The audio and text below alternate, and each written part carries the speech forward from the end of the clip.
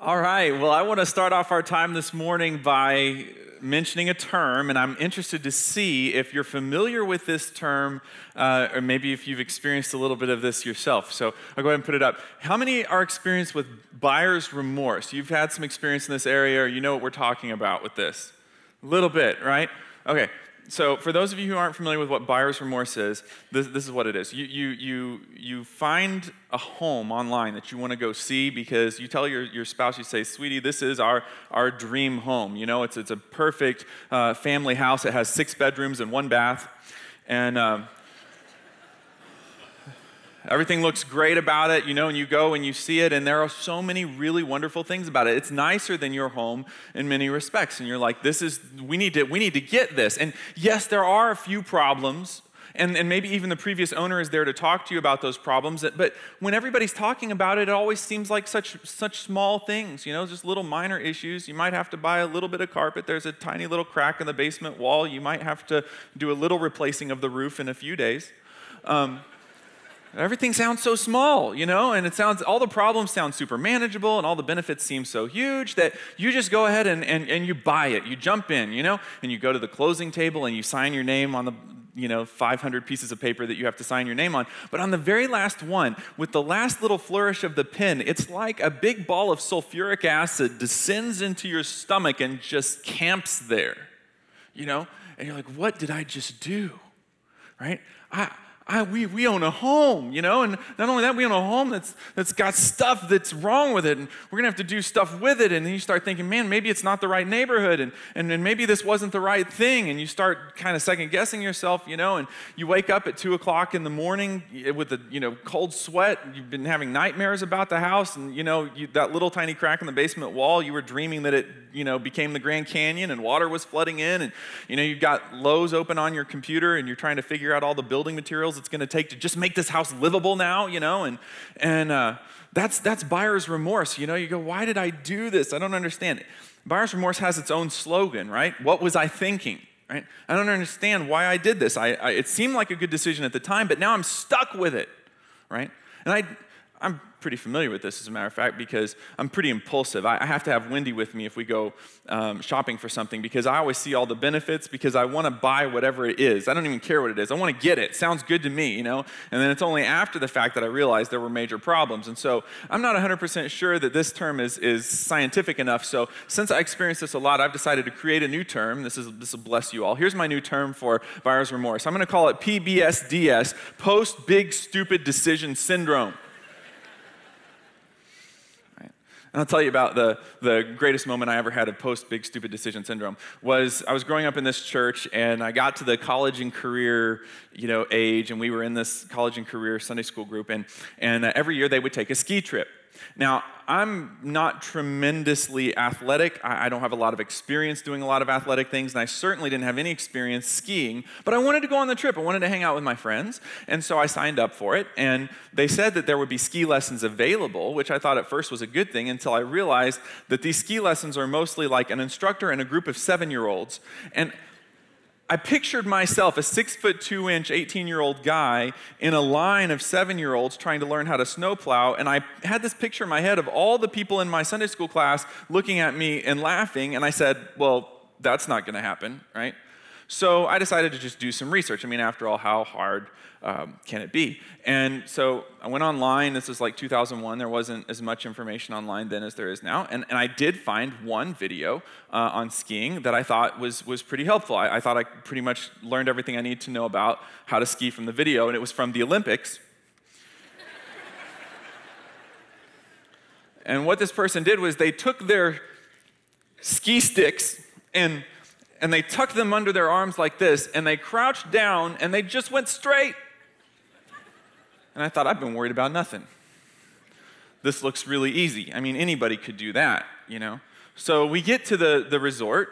My friends and I were all there, and we're all kind of getting our gear and all that. You know how it goes. And making plans on what slopes to hit first. And they had this one slope, and it wasn't, the hardest slope there, and it wasn't a bunny slope. It was kind of in the middle, and everybody was sort of agreed they wanted to start there. And I said, no problem. That sounds good to me. And so I went up there with them. Now, about ski lifts. At this particular ski resort, they had a rule at the time. You could ride up to the top of the slope on the ski lift, but if perhaps, I'm not saying this would happen to you, but if perhaps you started to think as they lift you up Mount Everest that you've made a ghastly, terrible decision to do this, and that you just wish you could get back on the level ground, and as you start to look down, you realize for the first time that you're afraid of heights. Say that should happen to you. I'm not saying it would, but say that it did, you would realize as you got to the top, there is no way to get down. And so I just gently, I'd sort of move over to the attendant there at the top of the slope, and I sort of ask out of earshot of the rest of my group, what happens if somebody needs to get down the mountain after they get up here, And she said, well, then they have to bring one of those little, ski, what do they call them, snowmobiles up here, and then you have to ride down on the back of it, on your way back. And I thought to myself, okay, well, I was trying to avoid everybody laughing at me being in a line of 7-year-olds. I don't think me riding on the back of a snowmobile on the way back is any better than that. So I said to myself, you can do this, you watch the video. So I mustered up all my courage, and I took my ski sticks, and I tucked them under my arms, and I crouched down, and I went straight. Now, if you haven't been on a ski slope, I should tell you that most people who have any experience with skiing, they go from side to side. They do this. So while everybody else was doing this, I was doing this, right? And as I went down that slope at 200 or 300 miles an hour, I began to experience a little twinge of buyer's remorse. This was a big, stupid decision, and I went out, but the problem is once you're plummeting toward the ground at that rate of speed, there's not much you can do, which was really sad for a poor gentleman who was standing at the bottom of the slope, because as I arrived at the end of the slope, I became closer to him than I ever anticipated getting to another man, because I ended up laying down face on top of him, right? And his coffee was kind of all over the place, and as I looked up, no joke, as I looked up, all of my college and career Sunday school class was standing in a semicircle, right? And I thought, good job, Jonathan, you really avoided embarrassment that way, But isn't that how it is in life, right? We make a decision. It seems like a good decision up front. Maybe we feel like we have all the information. And for whatever reason, once we get into it, we wish we could get out of it. Once we're into it, it's like I'm stuck. I don't know what to do. I'm not here to talk to you about buyer's remorse and buying a home. I'm not here to talk to you about making, silly decisions and ski lessons, although learn from my experience, you should take a lesson if you're up there for the first time. I'm here to talk to you about people who make decisions in life, and then once they make that decision, they feel stuck and they can't get out. Maybe the number one thing that people tell me when they come into my office for life or relationship coaching is that they feel stuck. They're like, I've got myself into this, now I don't know how to get out. I had a person in my office recently, he said, help me understand why I keep getting into this cycle of bad decision making. And I said, well, why do you think you do, right? Because this is what people do who do what I do, right? We sit across from people and we just turn the question back over to them, right? And he said, well, I don't know. He said, here's what I do know. He says, I know God didn't lead me into this, and I know my common sense didn't lead me into this. And in that moment, I felt a little twinge of conviction because I thought, man, I get that. I've made a lot of stupid decisions that I know God didn't lead me here, and my common sense sure didn't lead me here. So why does that happen, and what can we do about it? That's kind of the questions that I want to answer in the talk today. And in order to do that, I want to introduce you to a character in the Bible, and we're going to walk through a little story. But in order to do that, I got to give you a little bit of setup. So here's kind of the brief overview that will get us into the story. If you're familiar with the Old Testament at all, you know that God's people were in a nation called Israel, and God blessed his people, and they struggled with following him. Even when he was blessing them for following him, they struggled with following him. So they would kind of go back and forth whether or not they wanted to follow God, and that was a problem. And for quite a while, God was the king of these people, and that was the best arrangement they ever had. But at a certain point, they were determined to have a human being as a king, like all the other kingdoms did. And so you know how the story went. They ended up with King Saul, and then King David, and then King Solomon. We've talked in messages at New Spring about all of these guys. But here's what you should know. After King Solomon died, the kingdom, there was a civil war within the kingdom, and it split into the north kingdom and the south kingdom. And it was kind of split like this. There were 12 tribes in Israel. The north kingdom ended up with 10 of the 12 tribes. So if you get this in your mind, it was the much larger of the two nations. And then the southern kingdom got 2 of the 12 tribes, and that was called Judah. So Israel was the north kingdom, the big kingdom, and they had a king, and Judah was the southern kingdom, the small kingdom, and they would have a king. That's why sometimes when you're reading the Bible, it seems like Israel has 2 kings at once. Well, they do. So God gives each of these kings a report card. At some point in the scripture, God will tell us whether this was a good king or a bad king. And what you should know is that the big kingdom in the north, they always had bad kings. When God evaluated them, he said every single one of them was a bad king, and they did evil in God's sight. But Judah, the small kingdom, they had some good kings and some bad. There was about 40 kings in all for the time that the kingdoms were divided, north and south, and about 5 to 7 of the kings in Judah were good kings. So this tells you that those were outliers, right? Out of the 40, you only got 5 or 7 that are good kings. And I want to talk to you about one of those people. I want to talk to you about a king named Jehoshaphat. And here's what the Bible says about Jehoshaphat. It says that he was a good king. He followed the example of his father Asa, and he did what was pleasing in the Lord's sight. Some of the good kings didn't even get that good of a write-up. For God to say he did what was pleasing in the Lord's sight was a big deal. And that meant that he was a standout. He was a standout king, somebody that later on God would say he was very devoted to God as a king. So let's take a pause here for a minute. We're going to come back and talk a little bit more about Jehoshaphat, but I want to talk to you about who was the king in the north kingdom. Remember I said that all of those kings were bad guys, but when Jehoshaphat was king in Judah, Israel had its worst king of all time. His name was Ahab. And I want to show you what the Bible says about King Ahab.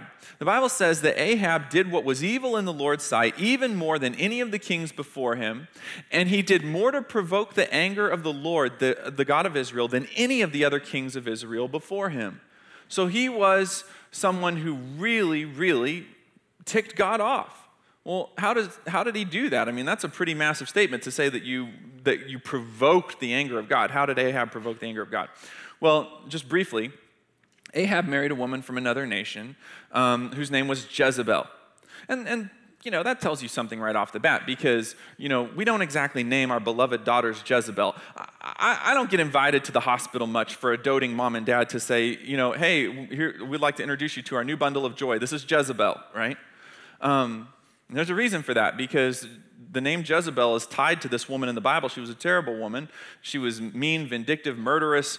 But one of the things specifically I want you to know is that she came from a nation where they worshiped a god named Baal. Now, Baal, and how does this strike you for America in the 21st century? Baal, for her nation, was the god of prosperity and sex.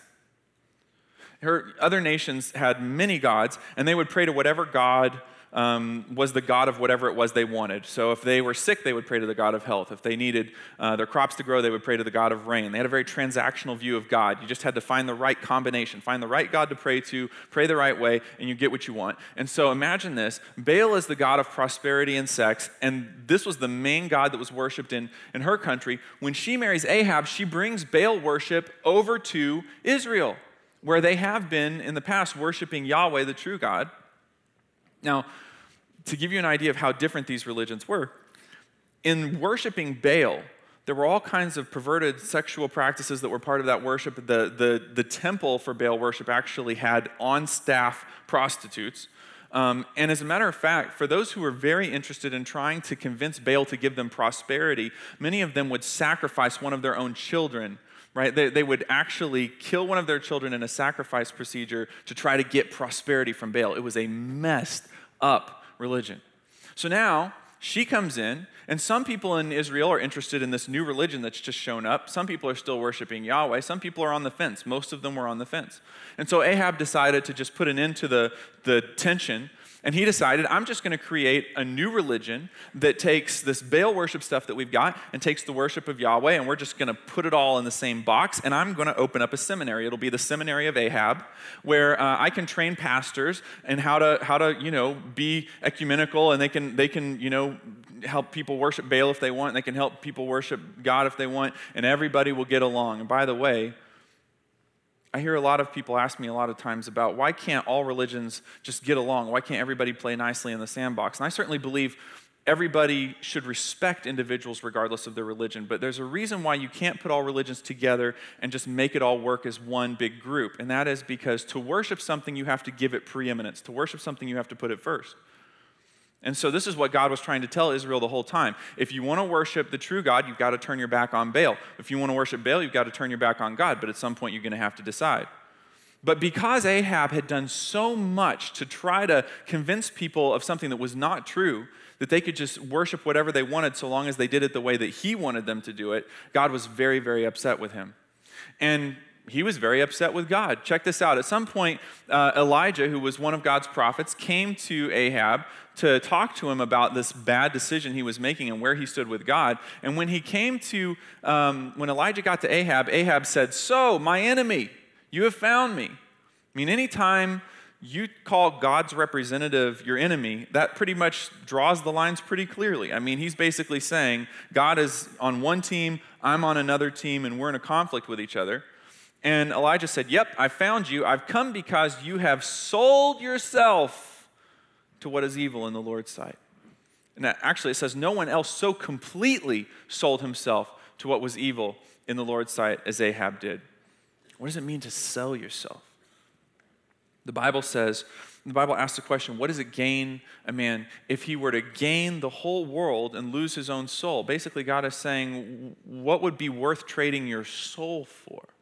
That part of us that interacts with God. What would be worth giving up your opportunity to link arms with God in life and to go his path? And God, the implied answer is nothing would be worth that. But Ahab didn't believe that. He wanted the sex. He wanted the prosperity. He wanted all of these things that he knew he would have to turn his back on God to have. And so he was willing to make that bargain.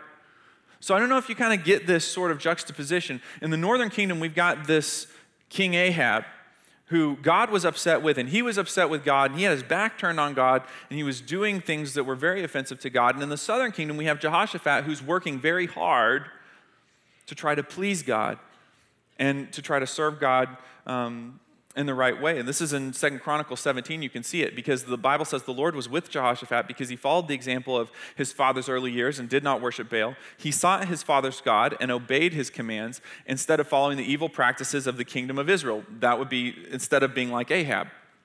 So the Lord established Jehoshaphat's control over the kingdom of Judah, and all the people of Judah brought gifts to Jehoshaphat. So he was a loved king, and he became very wealthy and highly esteemed. And look at this. Remember Elijah said that Ahab had sold himself to evil. But look, it says that Jehoshaphat was deeply committed to the ways of the Lord. So if Ahab was sold out to evil, Jehoshaphat was sold out to God.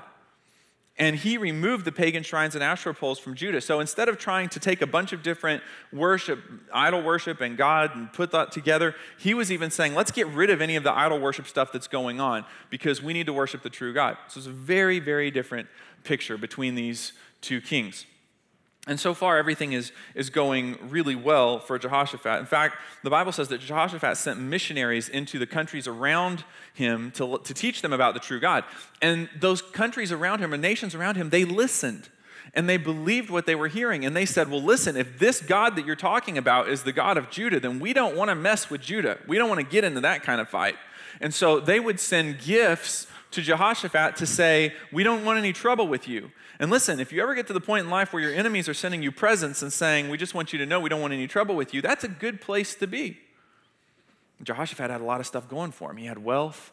People liked him a lot. Now he doesn't have to worry about any of the surrounding nations coming and attacking him. He had one little nagging problem, the northern kingdom.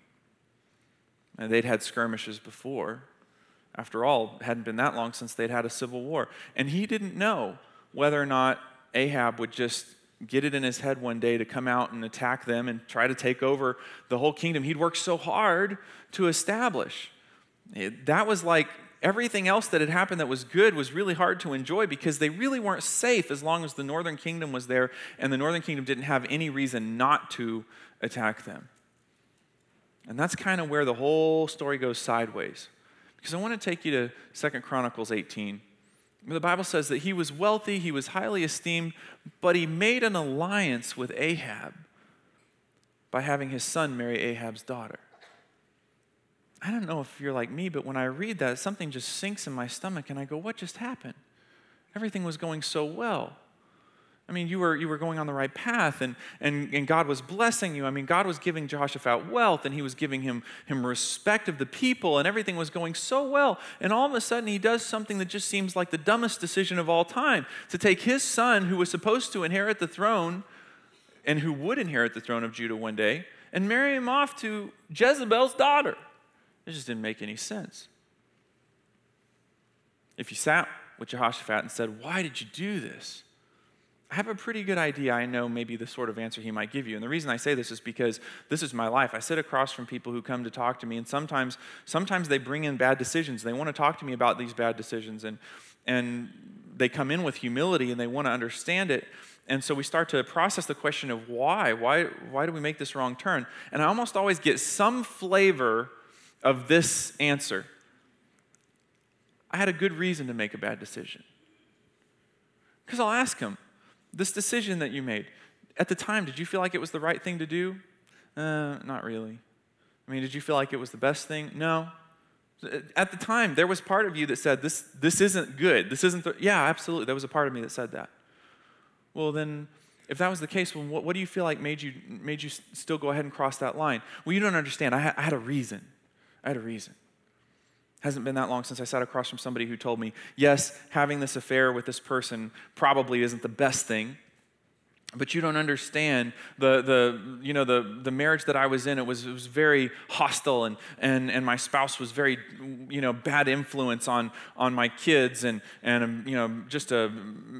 was miserable all the time, and it was a bad situation. And so yes, I know that having an affair is bad, and I know that the fact that we're getting a divorce now is bad and all that. But you don't understand. The person that I'm with now is a so much better influence and so much nicer person that this person's impact on my family is going to be so helpful that in the end, it's all going to be okay. I have peace. Oh man, if I had a nickel for every time somebody said, I know it's not a right decision, but I have peace about it. What would give us a peace about a bad decision?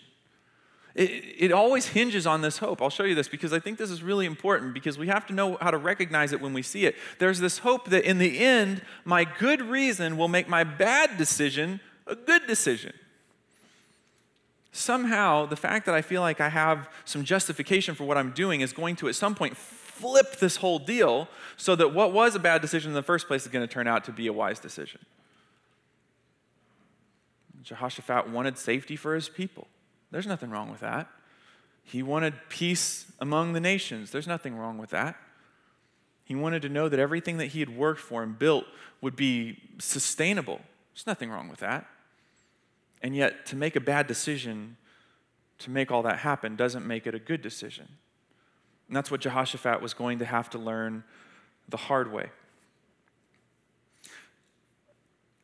I kind of have an interesting time imagining this in my head because I do a lot of weddings, and so I work at least with a lot of premarital couples who talk about the experience of going through their weddings, and I know how stressful the arrangements of weddings can be and how stressful the wedding day can be. And so in my head, I just have this picture of Ahab and Jehoshaphat trying to work out the wedding details for these kiddos, right? Because, Jehoshaphat calls and says, hey, buddy, we need to get this wedding thing figured out when you guys are going to come down here to Judah and we can get this wedding put on. And Ahab says, listen, buddy, I appreciate the offer. And that place, the little tiny palace that you have down there is just great. It's fantastic, wonderful. But our palace is so much bigger, and we've got so much more stuff that we can do up here. And, the kids have been having so much fun staying up here, and your son really likes it up here in Israel that I really feel like you guys just ought to come on up here, and we'll do that. We'll do it upright. We'll have a huge party. And what's Jehoshaphat going to say? No. And he goes into Israel. He didn't never even want to be in Israel. He knew all the crazy stuff that was going on up there. He's got to go there for the wedding. After all, he's the one who figured this out. Let's marry the kids up, and we'll have this alliance, because that's how it was done at the time. If you wanted to have peace with another country, you married somebody from your royal family to somebody from their royal family. It was just how the game was played. And I think he kept repeating it to himself the whole time he was going through this crazy wedding. And he has to walk past 10 idols on his way to the ceremony. And he hears the bogus priest from Ahab Seminary standing there and doing the wedding and all of the craziness that tried to blend in the Baal stuff with the God stuff. And I think he's continually telling himself, this is how the game is played. This is how the game is played. This is what we have to do to have peace in our kingdom. It's going to be okay. In the long run, this is all going to work out. And then it wasn't too much later after that he's out. After the wedding is over, he gets out of there. I'm going home. I'm going back to Judah where the world makes sense. But then the phone rings again. Ahab calls him up and says, hey, I would really like you to come for a visit. And what's he going to say? No? So the Bible says he went to Samaria to visit Ahab. And Ahab had a big barbecue. They had a bunch of sheep and goats and cattle that they had to eat. And, doesn't seem so bad now. They're having a good dinner. Everybody's getting along. And, they're family now after all. But then Ahab enticed Jehoshaphat to join forces with him to recover Ramoth-Gilead. We won't spend much time with this, but you should know that this was not Jehoshaphat's fight. It wasn't Judah's fight. This battle that was going on with Ramoth-Gilead, that was an Israel thing. That was a border wars, turf wars thing that was going on with their kingdom. And Judah really didn't have any reason to be involved with this. But after all, they're in an alliance now. They're family now. If Ahab asks, what's he going to say? No. He says, all right, after all, I don't think in my mind, I really don't think Jehoshaphat ever pictured Ahab needing his help. I think he always figured the reason to do this marriage alliance thing was in case, they ever needed the big kingdom's help. It's kind of like joining forces with Bill Gates. You partner up with Bill Gates, and Bill Gates says, what I have is yours, and what you have is mine. You partner up, and you have this shared bank account. And then he calls you up the next day and says, I'm really highly leveraged. Can I borrow $50 or $100? And you go, wait a minute. We got into this partnership for you to help me, not for me to help you. I really think that's what Jehoshaphat was feeling at the time. But again, he has to say, yes, he's in this messed up situation. And so Jehoshaphat says, of course, you and I are as one, and my troops are your troops. After all, we're family. We will certainly join you in battle. I think as these words are coming out of his mouth, he has to be saying, this is so stupid, this is so stupid, this is so stupid. He's thinking, well, there may be one way out of this. He says, but first, let's find out what the Lord says. Well, maybe it was an attempt to get out of it, or it might have just been that this was the way Jehoshaphat did things. And I think he did try to find out what the Lord wanted him to do whenever he was getting ready to make a big decision. I think that was his habit. And so he says, let's call in a prophet of the Lord and find out what God says about this big battle that we're talking about. And so Ahab calls in some preachers, but he called in the 400 guys that were proud graduates of Ahab Seminary, and he asked them, should we go to war against Ramoth-Gilead or should we hold back? Now keep in mind, these 400 guys are on Ahab's payroll. He's paying them. They are not connected to God, even though they say that they are.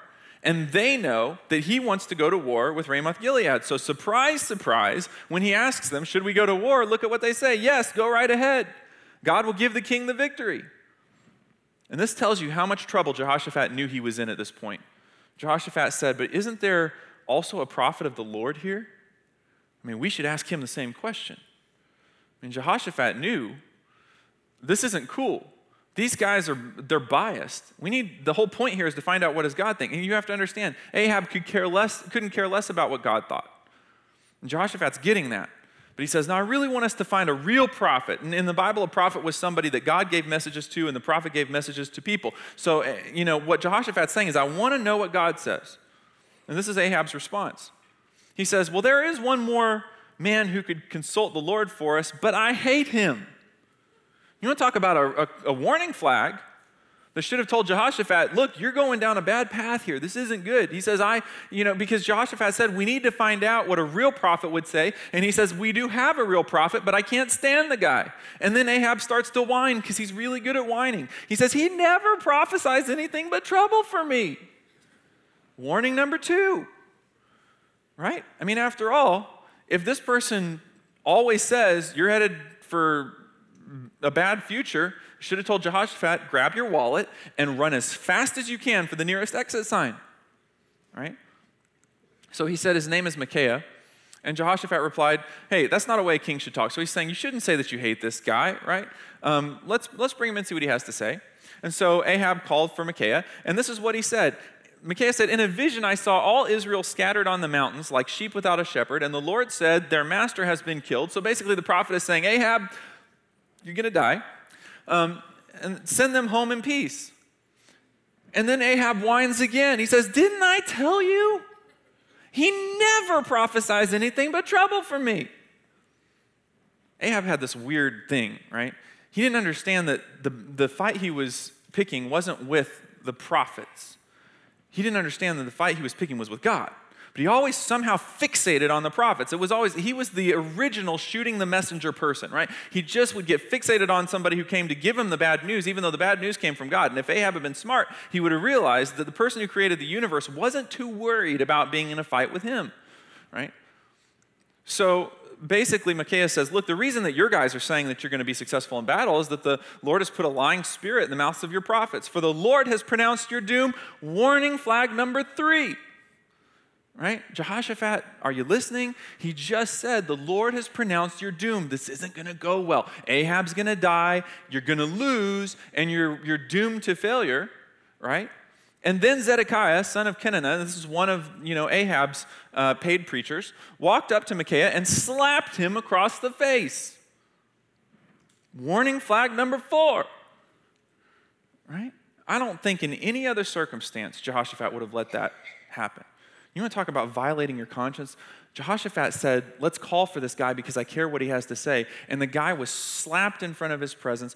I think it violated his conscience, and no other circumstance would he have let it fly, but he's in too deep and he just has to let it go. I'm talking to somebody in this room, and you're in a situation where you are part of a crowd where things are said about God, and people are talking about things that are sacred in such a way that in any other context you wouldn't let it go.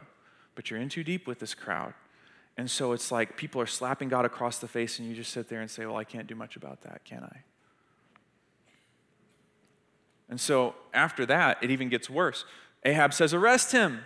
Take him back to Ammon, the governor of the city, and to my son Joash, and give them this order from the king. Put this man in prison. Warning flag number 5. You asked for this prophet to come in, and now this guy that you're in a partnership with is having him put in prison, and beyond that, he's giving these orders, feed him nothing but bread and water until I return safely from the battle. I mean, this is craziness. And then it even gets, if it's even possible, it gets worse than that.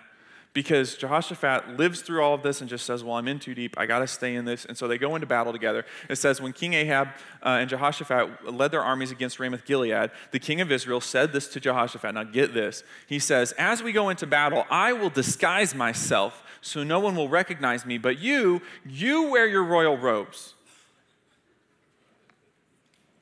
And if I'm Jehoshaphat, I'm saying, well, Ahab, why don't you just paint a gargantuan target on me too while you're at it, right? Because the king's robes were purple, they were bright, you could point out somebody who was royalty in a second. Everybody else was in sort of burlap-colored garments, and so the thing about it was very clear. It should have been very clear to Jehoshaphat that what Ahab was offering was an opportunity for him to be the decoy. Your job is to be the decoy. You go out there and get killed so I can stay alive, because after all, that prophet might have been right, and I'm trying to outsmart God. I'm just going to try to fly below the radar, which, by the way, spoiler alert, he does die. But interestingly enough, it's a lesson for us about how much God means business when he says something's going to happen the way that it happens. Because later on in this battle, even though Ahab thinks he's underneath the radar, even though he's all disguised, one of the soldiers from the Aramean army just takes a bow and arrow and just shoots randomly at the army of Israel, and it hits Ahab and ends up killing him. How is that for reminding us that God is going to do what God says he's going to do, regardless of how we try to work our way around it, right? But anyhow, I'm not interested in Ahab as much as I'm interested in Jehoshaphat. They go into battle and they're disguised, and the Aramean chariot commanders, they see Jehoshaphat in his royal robes, and they went after him because they thought he was Ahab.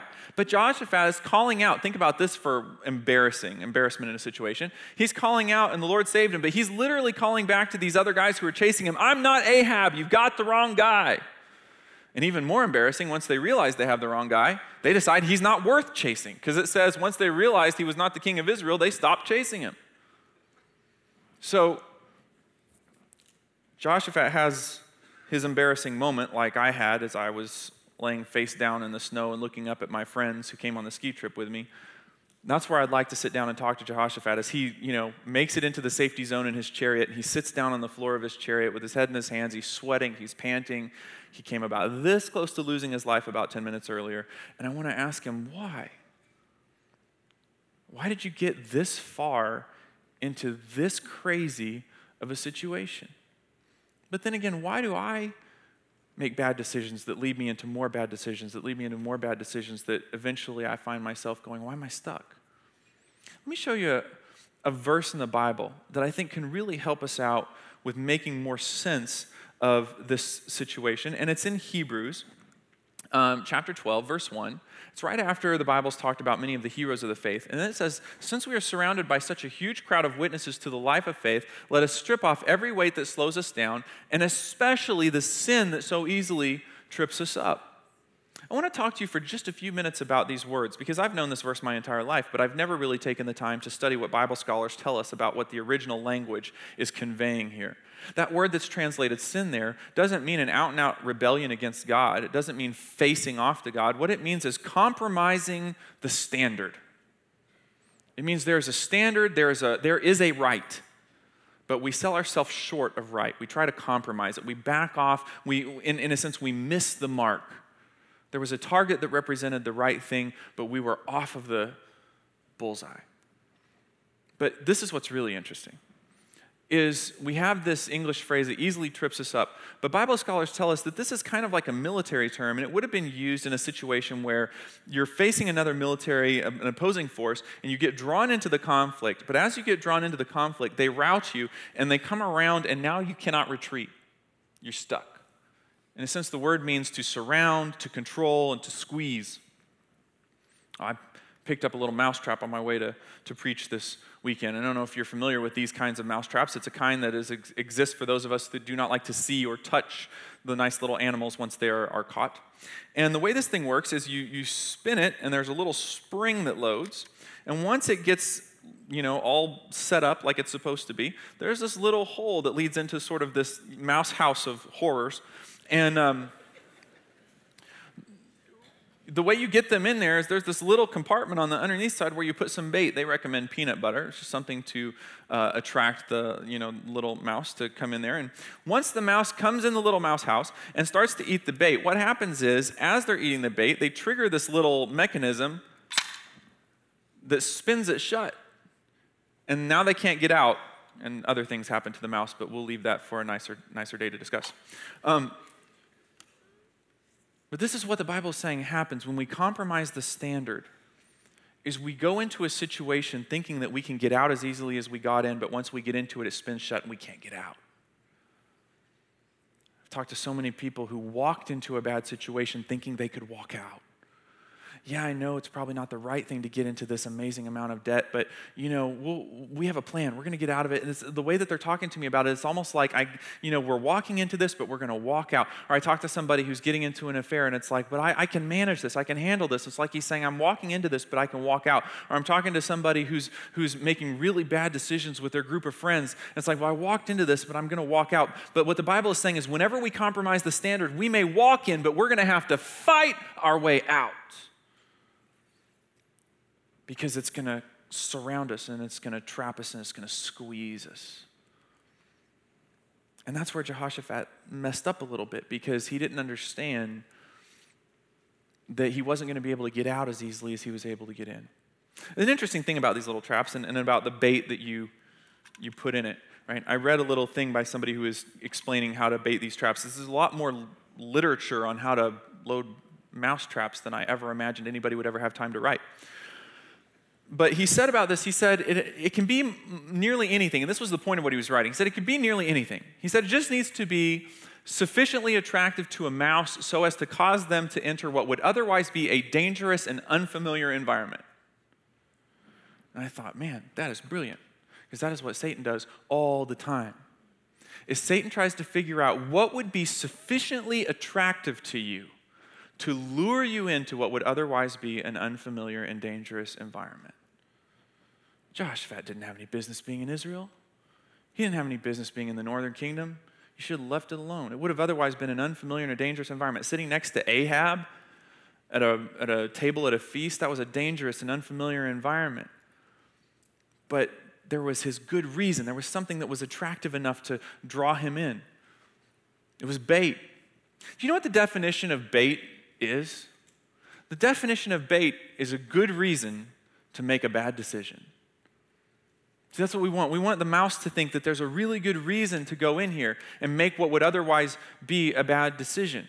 See, when somebody comes in my office and says, I know it's not the right thing, but I have a good reason, that's not the truth of the situation. The truth of the situation is they're being baited. They're being baited. Because Satan knows that they wouldn't walk into a bad decision if there was no good reason. He's got to give them a good reason to do it. But as soon as they get in, it's going to snap shut on them. I want to show you this verse. This is in Deuteronomy, chapter 11, verse 26. God says, today I'm going to give you a choice between a blessing and a curse. You will be blessed if you obey the commands of the Lord that I'm giving you today, but you will be cursed if you reject the commands of the Lord your God and turn away from him and worship gods you have not known before.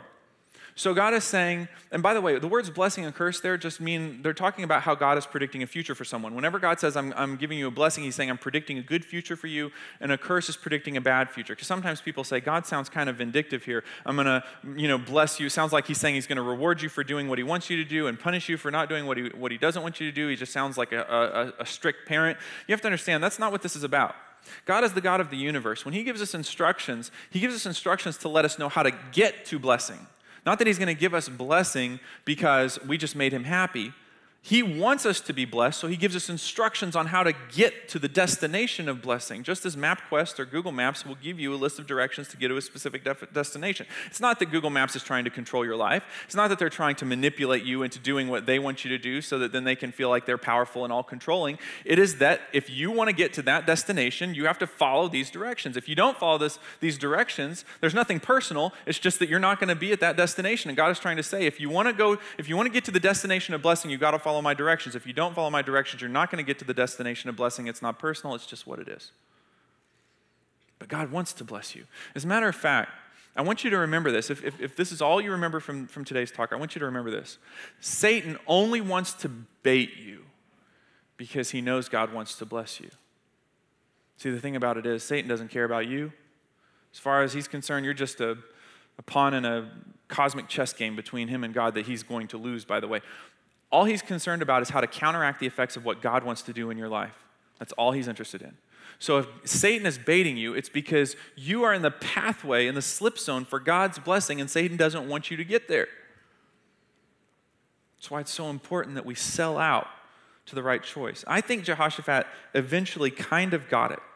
He still made some mistakes later in life, but I still think he kind of got it, because when he came back to his kingdom after that embarrassing situation with Ahab, he sent teachers out to all of the people in his kingdom with a message. And this is what he said: I want you to tell them that you must always act in the fear of the Lord with faithfulness and an undivided heart.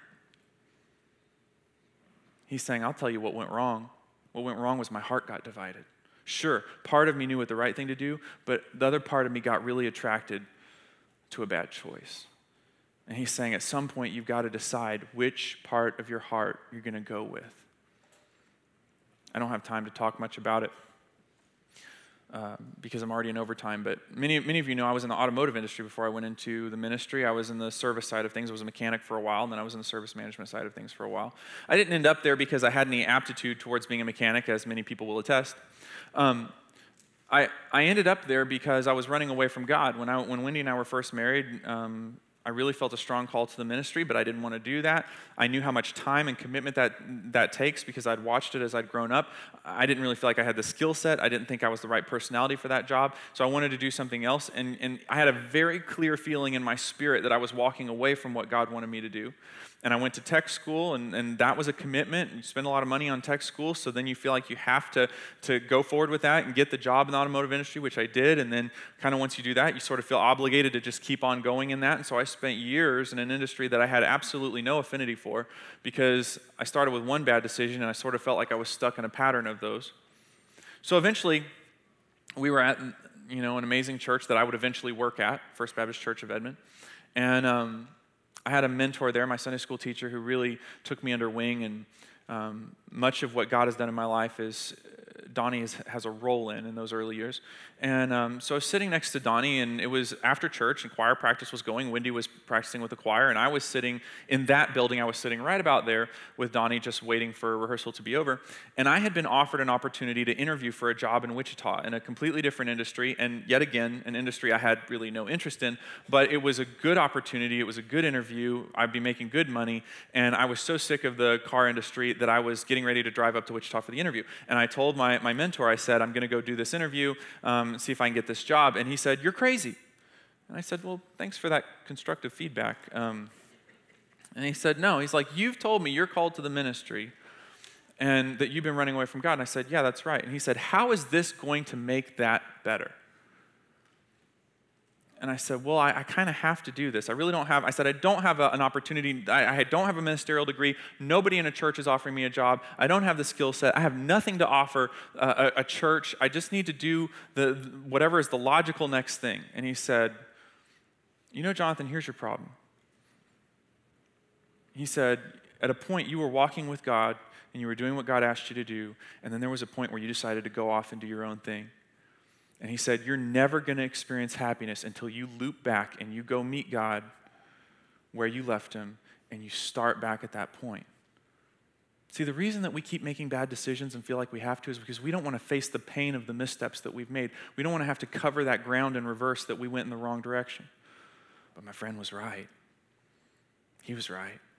The thing I needed to do was go back to that moment where I had made a bad choice and make a good one. So that weekend, I walked the aisle at that church, and I told my pastor, I'm willing to do whatever it takes to follow God. I want to do the right thing. And the last 11 years of my life have been the most incredible years that I can imagine. God has done amazing things. I just want to tell you, God has a future for you. But if at any point you've sort of walked away and kind of gone your own direction and done your own thing, even if it felt like, even now if you feel like you're stuck in it, I want to encourage you. The same thing Donnie told me, I want to tell you.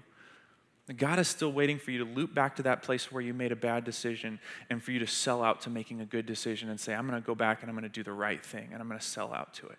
Because if you do that, God can still take you to the pathway of blessing that he's always wanted to take you to, and together you can experience an amazing life. Okay, thank you so much for being here this weekend. Next weekend, we're going to continue on with Return of the Thing.